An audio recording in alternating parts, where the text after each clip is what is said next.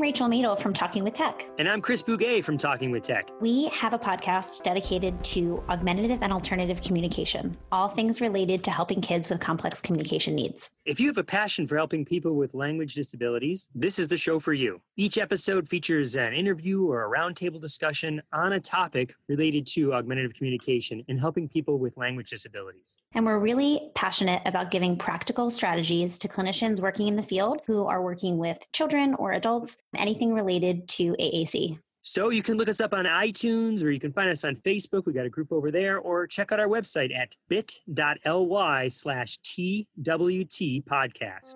Please join our community of professionals that are working to ensure that everyone can say whatever they want to say, however they want to say it.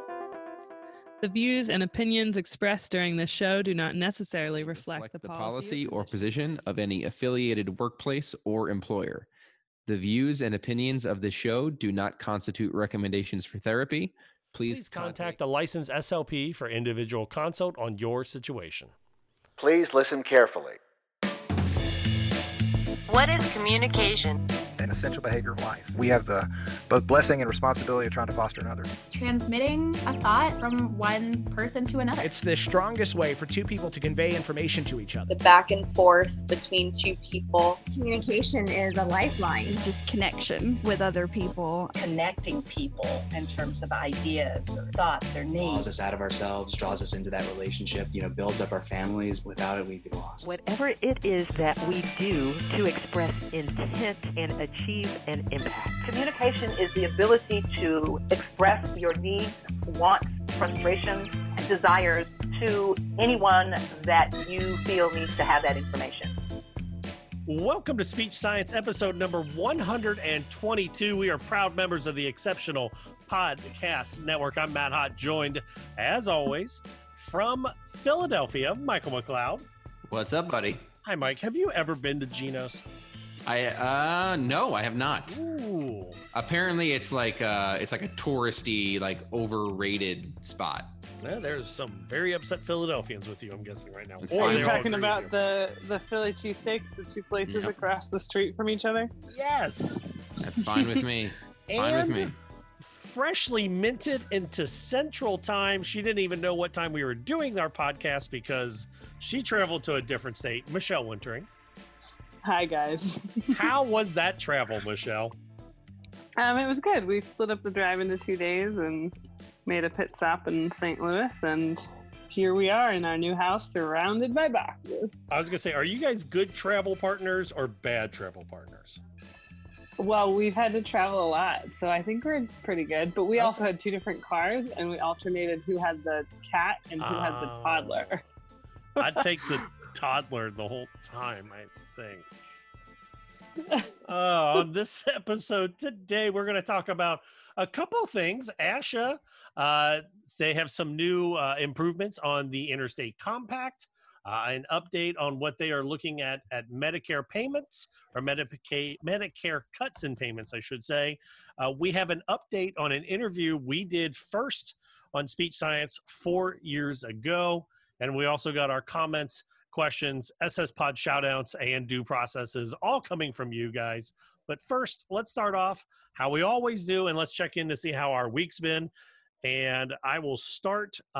Two big things have happened this week. I took my boys fishing for the first time. Saw those pics. Yeah, my oldest one caught 4 fish. My youngest caught 1, and I caught 2. So that's pretty good. That was pretty awesome. That's a solid day of first-time fishing. Yes, it was. And I was a little nervous because we used hand sanitizer after unhooking the fish. And I didn't realize it until after we threw the fish in that our hands then smelled like berry hand sanitizer. But I think it worked because then after that, we started catching fish crazy. So I think that berry scent we put on the worms helped. And then the other thing, thinking of things that smell weird, my wife and I watched American Pickle on HBO Max the other day. Really? The Seth Rogen film. Basically, the story is based around the idea of what would our great-grandparents think of us if they met us in their prime. So Seth Rogen's character, his great-grandfather, falls into a pickle batch, and he's brined for 100 years, and he is pulled out, and he meets his 36-year-old great-grandson. So interesting. yeah, it's not funny like Seth Rogen films. It's more like dark humor because like Seth Rogen's great grandfather thinks he's kind of a slacker because, you know, he worked in a pickle factory and Seth Rogen works on a computer, and Seth Rogen thinks his great grandfather is super racist. That's pretty funny. So that was how my week's been. Michelle, let's start with you because also you're calling in for the second week in a row. And if we lose you, it's because they lost phone services in Kansas. Yeah, that's true. Well, we're just because we just got all of our household goods delivered by the movers the last day, and we don't have internet yet, and spotty service a little bit in our neighborhood. So hopefully I don't lose you. But yeah, my update is, I meant to tell you, Matt, that I did watch we watched a couple episodes of The Floor is Lava that you talked about 2 weeks ago. Isn't Floor is Lava awesome? It is, because it reminds me of playing that as a child and setting up the cushions and pillows and everything else. But yeah, other than that, it's just anybody who's moved state to state knows what it's like right now, that we're just trying to settle in and figure out our new routine here. But it's nice to have our stuff. It already feels more like home, even if it's not all unpacked, because all our stuff is here. Oh, home is where the heart is. Oh, thanks. Mike, when was the last time you moved, and how has your week been? Oh, man. So I've moved a few places in Philly since I moved here in 2015. So I've been in 3 different places so far in Philly.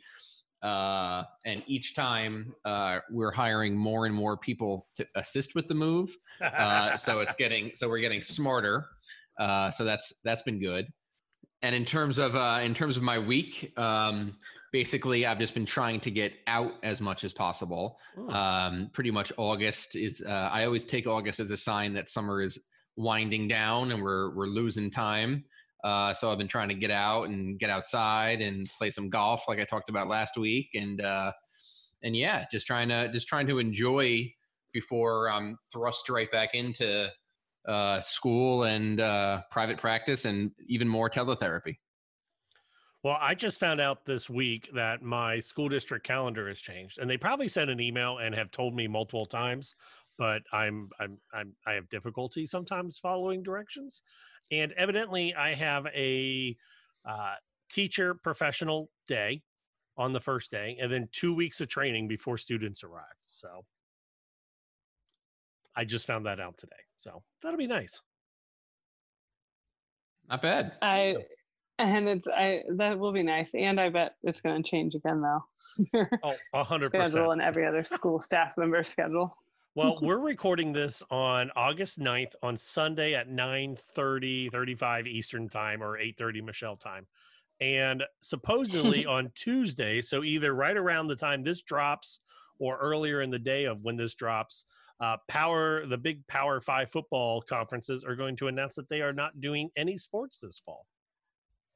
Yeah, I've seen that. The Big Ten said they reached out to the SEC and have said that no Big Ten football, no Ohio State football this fall. So that's very controversial. A lot of people are going to be out of work. College football is big business. Yes, it is. So yes, it is. Yeah. So that's going to be that. You know, obviously we have the NFL. The NFL is more blatantly an open business as compared to college football, where the athletes are not paid. But it's going to be really difficult. So, like, we've seen what happened so far with baseball and the Marlins and all these other baseball players testing positive, and you would assume football is going to be worse. It's going to happen with us in the schools, though. 100%. Yeah, I read an article today that like from just from basic testing of kids going back to school, almost 96,000 kids tested positive in the first round. Wow. 96,000 kids tested positive in the first round of testing about going back to school in September. Crazy. And I want to say I'm surprised, but I'm not, because I just It's not hard to get this. It's well, let's start on this. We want to hear what you're doing. Are you finding out that your school calendar changed at the last minute or changed previously and you're just now catching up? Right on in. Go to our website, speechsciencepodcast.com. You can also find our Discord, discord.speechsciencepodcast.com, or phone call 614-681-1798. You can also text 614-681-1798 or email speechsciencepodcast@gmail.com. We do have an email. We're going to go to that first, and then I know we have a comment on one of the Facebook posts, but Emily with last name withheld upon requests writes, my name is Emily. I'm a speech language pathologist or speech language assistant in Utah. In my current district, they are called speech language technicians. This is in response to, I believe it was episode 119. We talked about assistants. Yep. She says she's happy to share her experience. She's worked for a few school districts in Utah. One paid her as a para. Ooh, one paid me hourly based on teacher equivalent hourly salary. That would be good. Current district provides me a salary and benefits, and I'm not paid the same as an SLP. In the state of Utah, in order to get a licensure as an SLT, you have to have a bachelor's degree in communicative disorders or equivalent, as well as attend a week-long seminar with training. At the end of the seminar, you also have to pass a capstone project in addition to all general ed teacher licensure. Current district provides an SLP who oversees her and her caseload. SLP does all the testing, qualifications, diagnosis, and we work in conjunction to come up with IEP goals. She oversees a few other SLTs and watches me with all my students in therapy. She's available to answer questions. However, I'm there every day at my school. She comes twice a week. I'm considered faculty and attend all meetings and coordinate with my supervisor. She is present at all IEP meetings. She attends the SLP assistant, attend staff trainings and SPED trainings at the district, as well as speech training at the district level. She says she is happy to do more training through the ASHA training, but hope it could stand in place of the state-based week-long seminar. I can see why that. Yeah. And to answer why SLPA, she says her district always tries to hire SLPs first. Unfortunately, there's a huge shortage of SLPs in her area, and it's everywhere across the nation, really. When that position is not filled after 8 weeks of looking, then they post a job for an SLT. So there we go. So it sounds like they have a pretty clear system for hiring and prioritizing SLPs and also being able to fill that service gap. Yeah, it's not bad. So shout out to Utah. Yeah, thanks, seriously. Thanks, Emily, for writing in. And then Michelle, you saw a comment on one of our postings on Facebook, right? Yes, correct. Let me pull it up and make sure I've got it for you. I was going to say, do you want me to read it, or are you okay? I can. Yeah, I have it now. Okay. So Marissa Moore wrote in. She is a grad student herself. So thank you for writing in and giving us her feedback on how COVID and everything has impacted her. So I'm just going to read her comment. Here's my little story for the grad school topic. I'm a second year student, so first year was basically normal, 2 weeks intensive training, then on-site clinic. In January, I happened to do telepractice as well. We had no idea that would become a major thing. So skip forward to now. I'm supposed to be at a hospital this summer. I'm actually still on site. It still is open. May is one of the least affected at this time, right? Mask requirements, limited appointments, little interaction with my cohort, etc. Thankfully, I had that training in telepractice because now if the client has a cold, we're able to do it from home, which for some others in my cohort who didn't do telepractice, it just isn't an option. Let me get to the next part, sorry. She said the requirements are pretty broad at UMaine, so University of Maine, a certain number of treatment evals, treatments versus evals, and children versus adult. Then we try to have a variety of everything. Our school is using Simucase, SIMUCASE. Are you familiar with that one? I like Simucase. Have you seen this, Mike? I have. Yeah, and I've only seen it, like, I haven't used it directly, but I've seen it through online trainings. And Mike, it's just kind of like this. You've seen it. It's like it's almost like a case study with video. Yeah, it's really not that bad.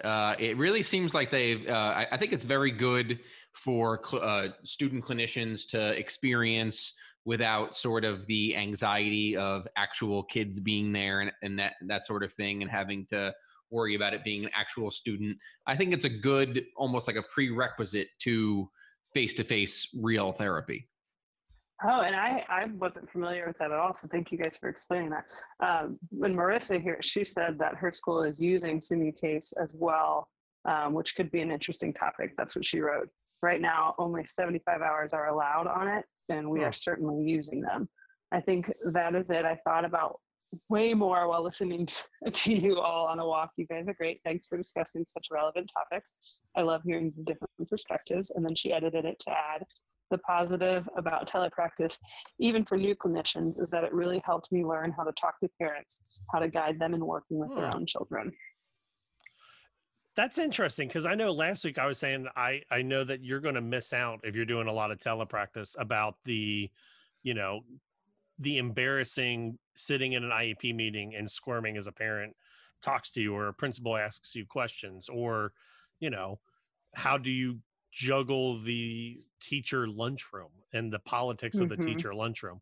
But no, that's a great point about you can't rely on all of our bells and whistles when you have to do it face to face through a voice program. So, and I think, Marissa, thank you for writing in, because that does make a really interesting and good perspective, a positive, as you said, about being able to talk to parents. Because my friends who've switched to telepractice, I think, Mike, you said the same thing, that you've had a little more opportunity to talk with some of the parents because of teletherapy. Is that right? Definitely. Yeah. As soon as you're able to decrease the, obviously the parents are home more now with COVID. But anytime you can decrease travel time, things like that, and you're just increasing the use of technology, if the parents are on the computer more themselves, I think this, you know, one positive that's really come out of this is the parent collaboration. Yeah. So thank you. Shout out to Marissa. Thanks for writing in and sharing your grad school experience right now, because you're definitely having a unique grad school experience. Yeah, this is not anything that I think anyone would have thought. What was it like? Where do you see yourself in 5 years? Not here. No way. So. Yeah, if you asked us a year ago, nobody would have said this either. Yeah, I think there's going to be a pandemic, and we're all going to be sitting in the house. That would be, if someone predicted that, that'd be the craziest thing in the world. It was not on The Simpsons, so. Was it? No, this one was not on The Simpsons. So. It might have been. Is it Netflix that has the special? It obviously wasn't about COVID-19, but it's a documentary series that's called Pandemic, and it was filmed before all of this. I haven't watched it all yet, but we watched the first episode. It was very interesting. Yeah. Bill Gates predicted it. That's true. In his TED Talk. True. Yep. All right. Anyways. Well, we want to hear from you. SpeechSciencePodcast.com, SpeechSciencePodcast@gmail.com, or 614-681-1798.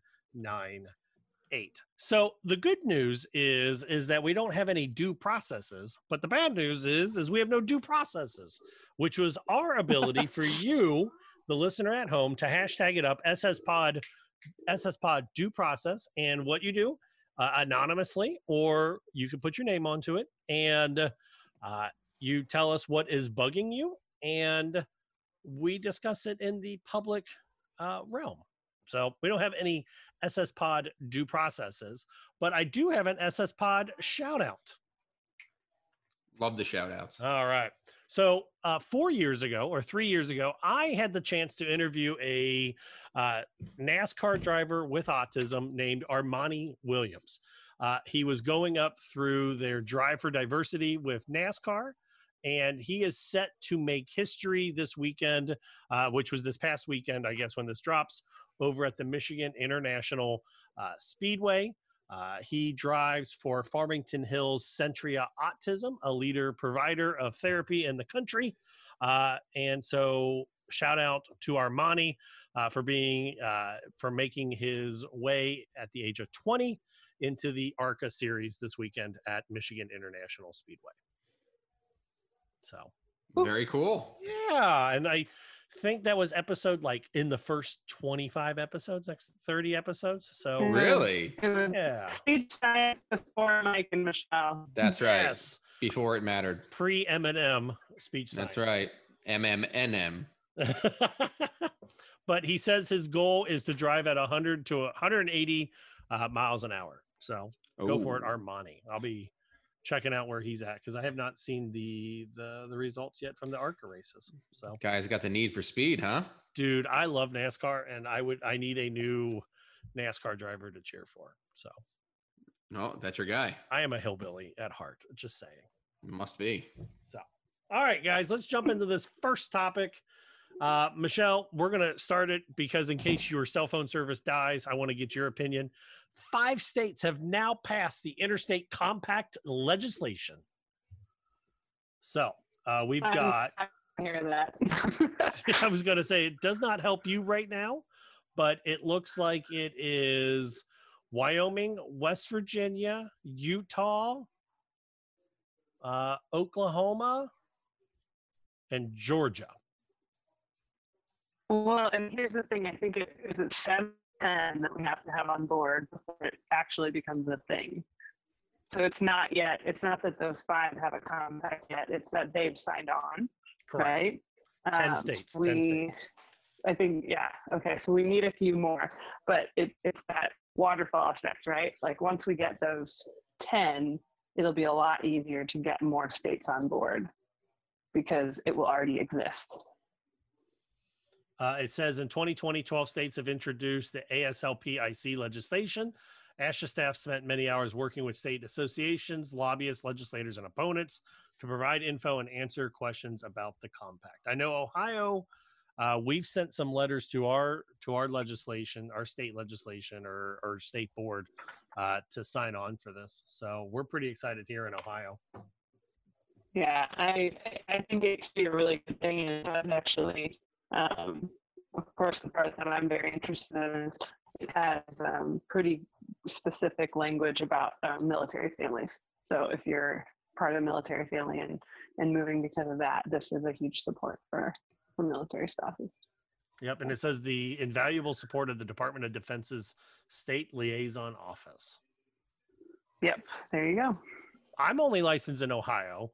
We'll go from least to most. So, Mike, how many states do you have?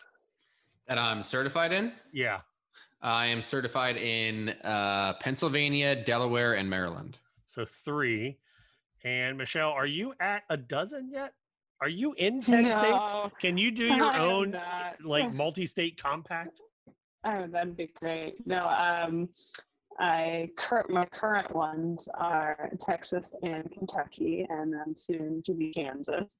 My Ohio one is in inactive status, and Colorado I let go because it's one of the less expensive ones to renew. So there you go. What does it mean if it's in inactive status? So not every state has it, but Ohio has an option that for I think it's $25 a year, you can keep it in an inactive status, and that way you don't have to prove all the basics again. They just you show that you've been practicing since you were last in Ohio, like fully active licensed in Ohio. And not every state offers that, but since it was only $25 or so to do that each year, I figured it was worth it for Ohio. Fair enough. Mm-hmm. And Mike, you're fully active in your states? Mostly Pennsylvania and Delaware. Okay. Yeah. Are you still actively licensed in Jersey then? Maryland. Maryland. Yes, it's still active. I do a lot of work down there every once in a while for a foundation that I work with. That's right. So when I go down there, sometimes I'll do like some evaluations, things like that. So I had to go through all of the licensing thing. I love this idea. I don't think I will ever use it, even though I live literally within 30 minutes. I could do a loop between 3 states in about 45 minutes, to be honest. But if you ever did do private practice, it would be worth it. Only if I travel to them. Question. But I mean, therapy too, though. If you're doing any kind of teletherapy, because you have to have a license where they are and where you are. True. On the ASHA link, do they have it? No, they do not. They do have a Take Action website, so we will include that as well. But basically, it is a link to get you to reach out to your state legislation or association or board licensure to tell them that you want to pass the state compact and to hopefully get a national licensure or something similar across the country. So that'll be kind of nice.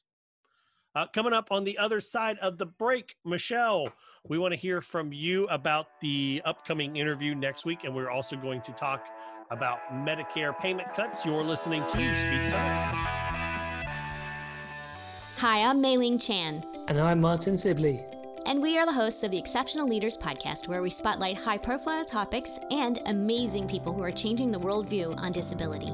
Even though we are oceans apart, we are bringing people from all over the world together to discuss inclusion, advocacy, accessibility, and real-life journeys. So listen to the Exceptional Leaders podcast to hear the voices and stories from amazing changemakers and be inspired to make a real difference in the world.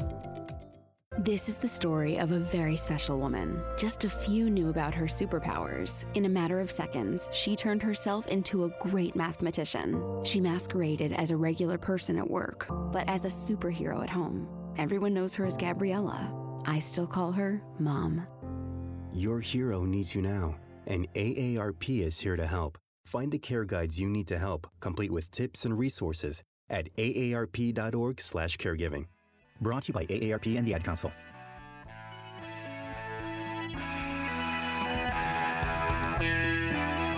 Welcome back to episode number 122 of the Speech Science Podcast. I'm Matt Hott, joined by Michael McLeod and Michelle Wintering.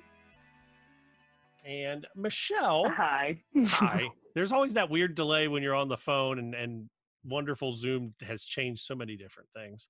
But you had started a wonderful deep dive into the world of the U.S. public health services and their uniformed civilian SLPs. Is that right? Did I say that right? I'm going to say yes, because I'm probably not going to say it perfectly correctly either. But yes, so coming up next week and the following week is a 2-part interview with a lot of people. So I think this is, I told them all, the largest group interview that Speech Science has done. So it's going to be a little different format because I ran through a panel interview in a way, asking questions to different individuals. And these are all SLPs.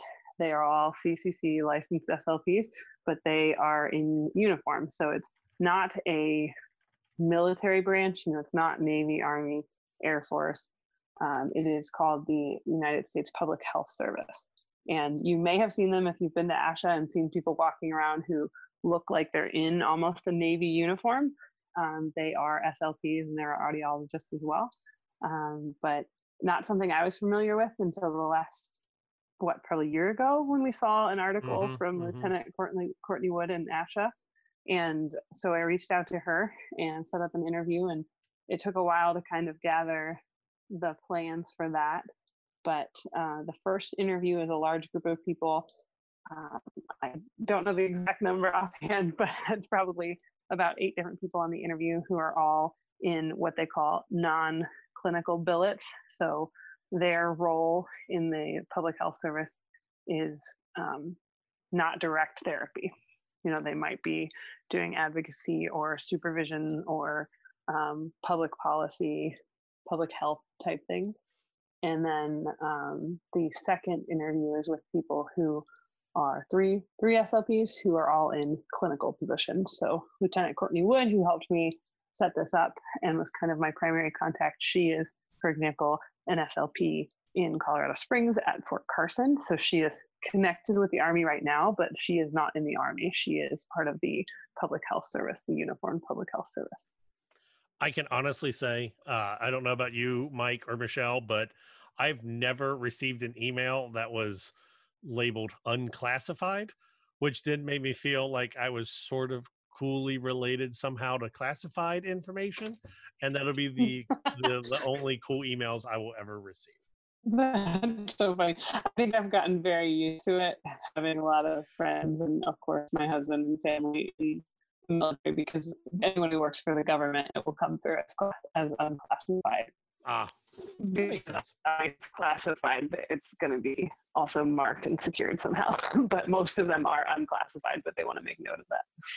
Yeah, I don't ever want to receive an email that says classified, because then I know somebody messed up somewhere. So, and you're like, I'm not supposed to do this. Mike, have you ever gotten a classified or unclassified email? First of all, what conversation did I miss? Yeah, What? so for everybody that is not privy to the behind the scenes, Mike dropped out of the Zoom call because the internet is awesome. So Mike, you jump back in as Michelle was talking about the 2-part interview series starting next week for the U.S. Public Health Services SLPs. Oh, okay. Yeah. So you're asking me if I ever got classified information in a mail? Matt email. Matt was excited, I guess, that the email we received from Lieutenant Courtney Wood, who was our primary contact, said unclassified. But I explained to him that it wasn't all that exciting. Just government employees, when they send an email, it will say unclassified, just to make note that this is, a general email, not a secure one. When I was 14, I was on a military base and bought wings. You told us the story. Yeah, that's cool. What military base was that? I have no idea. I was 14, dude. Did you buy chicken wings or a plane? No, it was like a thing to go on my like a hat or something. I don't even know. I don't even know if I still have it. Like rank. It was a rank. Is that what they are? I don't know. I don't know what base you were on. Oh, it had to be. Was it Air Force, Army, Navy? It was like I would say Virginia somewhere. I know that narrows it down to about 50 bases. I can't help you, man. I think maybe I'll find it on. I think I might know. I think I might know which one you're talking about. Oh man, because Anyways, I'll find that. Have you ever received classified emails? Let us know. SpeechSciencePodcast.com, SpeechSciencePodcast@gmail.com, or phone call 614-681-1798. Our second article and hashtag SSPod. Hashtag it up, SSPod. Let Mike and Michelle do something on the Twitters, the Instagrams, and do we have a Snapchat or a TikTok yet? Oh, well, TikTok is going to be shut down. Yeah, TikTok's gone, dude. TikTok.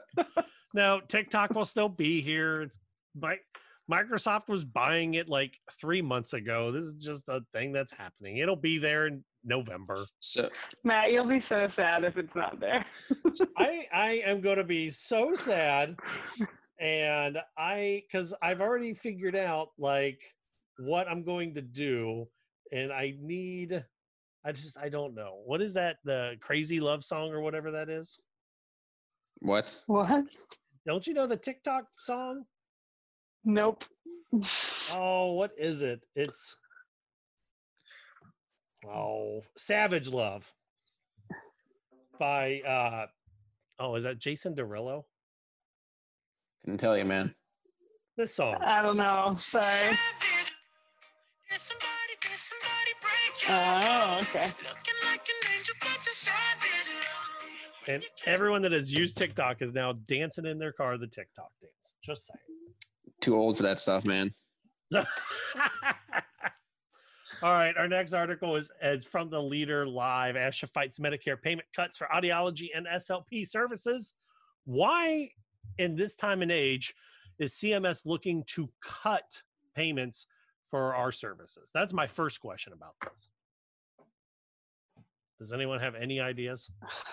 I kind of lost you for a second, so can you tell me the article? Because I don't have it all in front of me this week. Yeah, so basically CMS, the Centers for Medicare and Medicaid Services, includes cuts for 7% for audiologists and 9% for SLPs in its proposed 2021 Medicare physician fee schedule.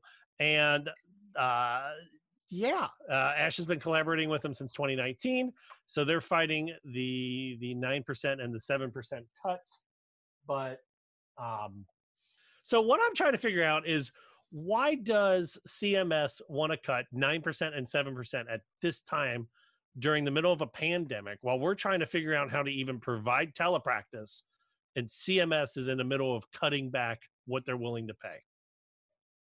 Because this will affect private practices, right? Because I would assume that you use the CMS pay schedule to set local prices. Is that incorrect to think? No, it's definitely correct. I think this is definitely going to affect everybody. These cuts seem to happen, at least once a year. But now with everything going on and all the government spending with unemployment and stimulus checks, this is a big one, and this one definitely seems to be a bit more harsh than usual. They're saying they're reducing the rates to offset the 2021 payment increases for eval and management services. I don't know about that. I was going to say, I don't know how that can they increase evaluations enough to offset the weekly visit rate? No, that's just a very that's a very fancy way of saying that we don't respect your services. Is it really? You think that way? Definitely, of course. I think that's basically what they're trying to say, and they're trying to find different ways to save money. Meanwhile, they want to build a brand new FBI building. They want to continue building that wall, and they want to build a space army. I'm on board for Space Army, though. You want the Space Force? I like the show, but so I guess I am trying to figure this out. It says, okay, projected decreases include 9% for cardiac surgeons, 10% for chiropractors, and 11% for radiologists. So I guess we're on the low side of cuts, but it just feels like, I don't know. It feels a little weird. We're on the low side of cuts because compared to what we did, we cost them. So you were breaking up, Michelle, but I'm assuming you said that we're cut less because we charge less. Yeah, pretty much is what I was saying. You listed a bunch of people who I believe cost more than SLPs. Mm-hmm. It says, Ash is dismayed by the scale of the negative impact, given that audiologists and SLPs cannot bill EM codes to the Medicare program to help offset the proposed reductions in 2021. Well, that seems useless. Yes, it does. I was just going to say that. Oh, I'm pulling up from the federalregister.gov the entire article and the whole idea for the payment decreases. We'll have that link below in the show notes. But there's also a link that you need to email your congressman ASAP. Yes. About this. 100%. And that actually works. There's been times where I've seen governors or whatever it may be post about cuts happening to this or that or something happening, and people make calls and reach out and advocate, and it actually makes a difference. People think that it's a waste of time and they're just going to do what they want anyway, but it actually works. Ash's president wrote a letter to CMS and also the Senate and the House of Representatives, and those are links as well. So hopefully we don't see too much of a cut. Did we have a cut last year? There's cuts every year. Is there? So, yeah. Michelle, do you do much billing, like setting prices, or no? No. So without giving away your business strategy, Mike, I'm going to ask you some hypothetical questions, if that's cool. Please do. Okay. So if I were to open my private practice and I wanted to figure out what to charge for speech therapy, I'm going to type in CMS charge speech therapy. I'm going to find my 2020 Medicare payment schedule. And it says for a treatment of speech language voice communication or processing disorder is $81.20 is the national fee. Okay. Would I be incorrect to say that to do speech therapy, I should charge between $80 and $85 for a 30-minute session? Well, that really depends. No, okay. Hopefully, also you would network with other private speech pathologists in your area. Obviously, there's different types of speech and language evaluations. There's just there's ones that parents request. There's ones that they get a doctor's script for. There's ones that insurances cover, ones that they don't cover based on need of the student. There's also the IEE evals in case of a due process or remediation. So it really depends on the type of evaluation. And also, if you're going into private practice, if you have some sort of specialty, let's say you specialize in apraxia and it's a motor speech evaluation, you can charge more. So there's many factors that go into that. So I guess my question, though, and Michelle, feel free to interrupt, but my question would be, do I look at the fee schedule before I talk with the others around me, and would all of our prices be close to the fee schedule, or would it be, is it more often below or more often above? Are you asking me? Just not necessarily about your practice, but like in general, when people look at private practices, because we've got people that listen that don't know how to even what to charge. And it really depends. It's probably right around that number. Okay. That's really what I was just wondering. Yeah, that's really the best way to sort of ethically do it. It's probably right around that number. And everything. If it's more, it depends on the specialties, like I talked about before. And if it's less, then there's many factors involved. But I would say it's right around that number. I had a person reach out to me last week and said, "Hey, do you know what private practice people charge here in Cincinnati?" And I went, "Not a clue, but here's the Medicare fee schedule, so it gives you an idea of what to charge." And I think they were going to look at about $20 less than what it said. So, okay, it's not bad. Yeah. Huh. Yeah, I don't know. I look at this fee schedule every now and then to remind myself why I'm doing Medicaid billing in the school system. Exactly. Yeah. Yeah. I don't know how you do that, dude. I don't know. Sounds like a lot of man hours. That is a paperwork story for a different day. When I was in the schools, it took a lot of time. Yeah. I was gonna say, I think we figured out one time I'm doing like 3,000 pieces of paper a year, 4,000 pieces of paper. I'm just impressed that you took the time to count that. Well, okay, so actually, let's figure this out. All right, if I work for 35 weeks and I have a caseload of 60, I have to do Medicaid billing on all 60. So 35 times 60 is 2,100.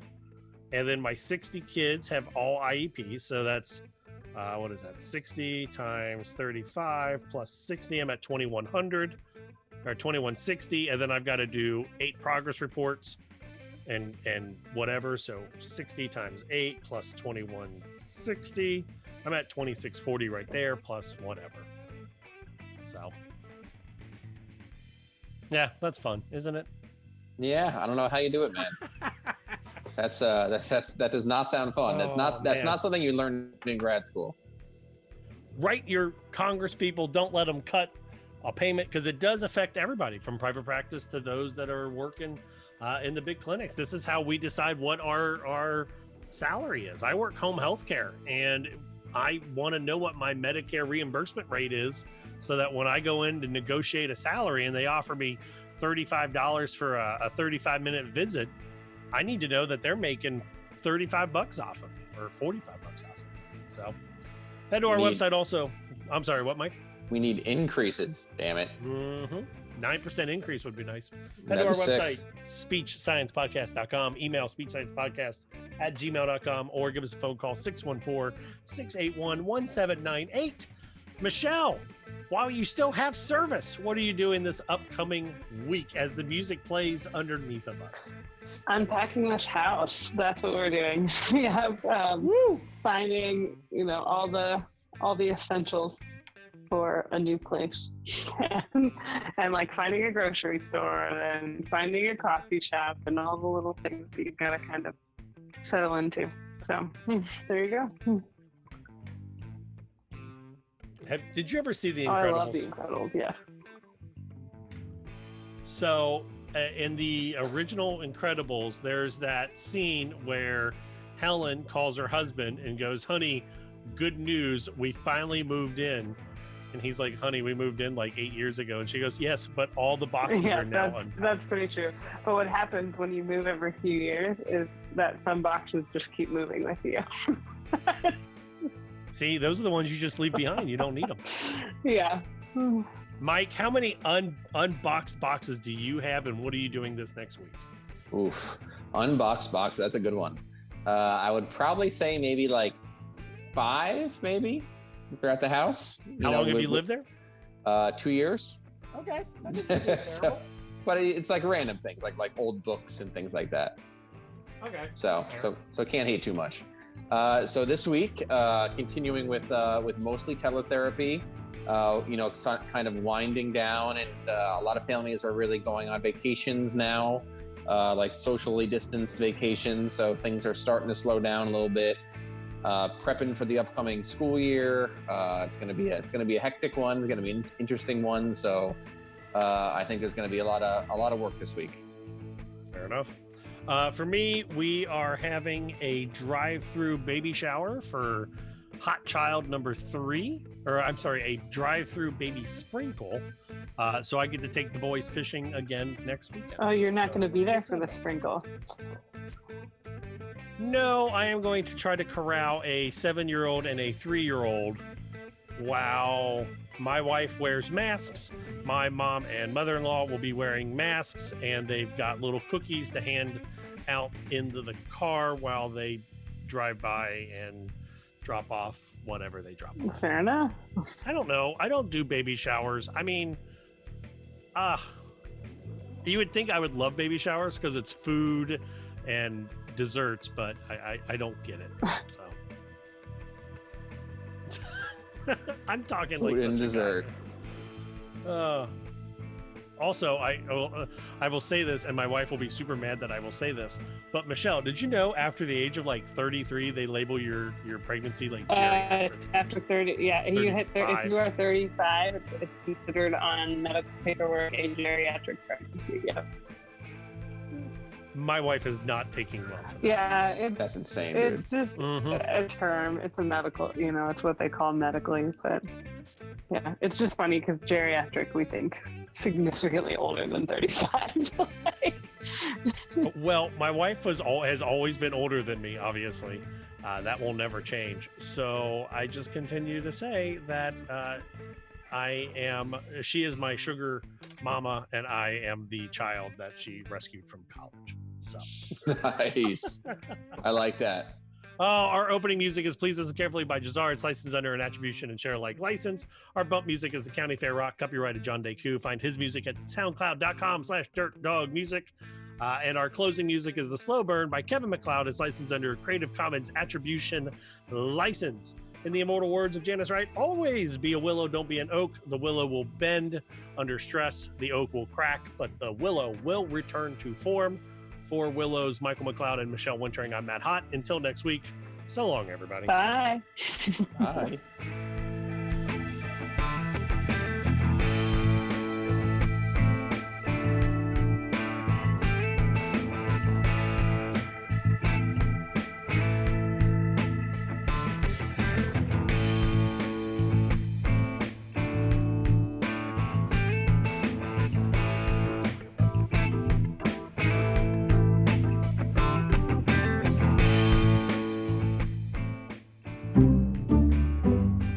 This has been an Exceptional Podcast Network production. Speech Science is edited and produced by MWH Production. Please follow Speech Science on Twitter at SpeechSciencePC and like our page on Facebook. For more original podcasts, please visit exceptionaled.com and rate and subscribe to our podcast anywhere you get your podcasts.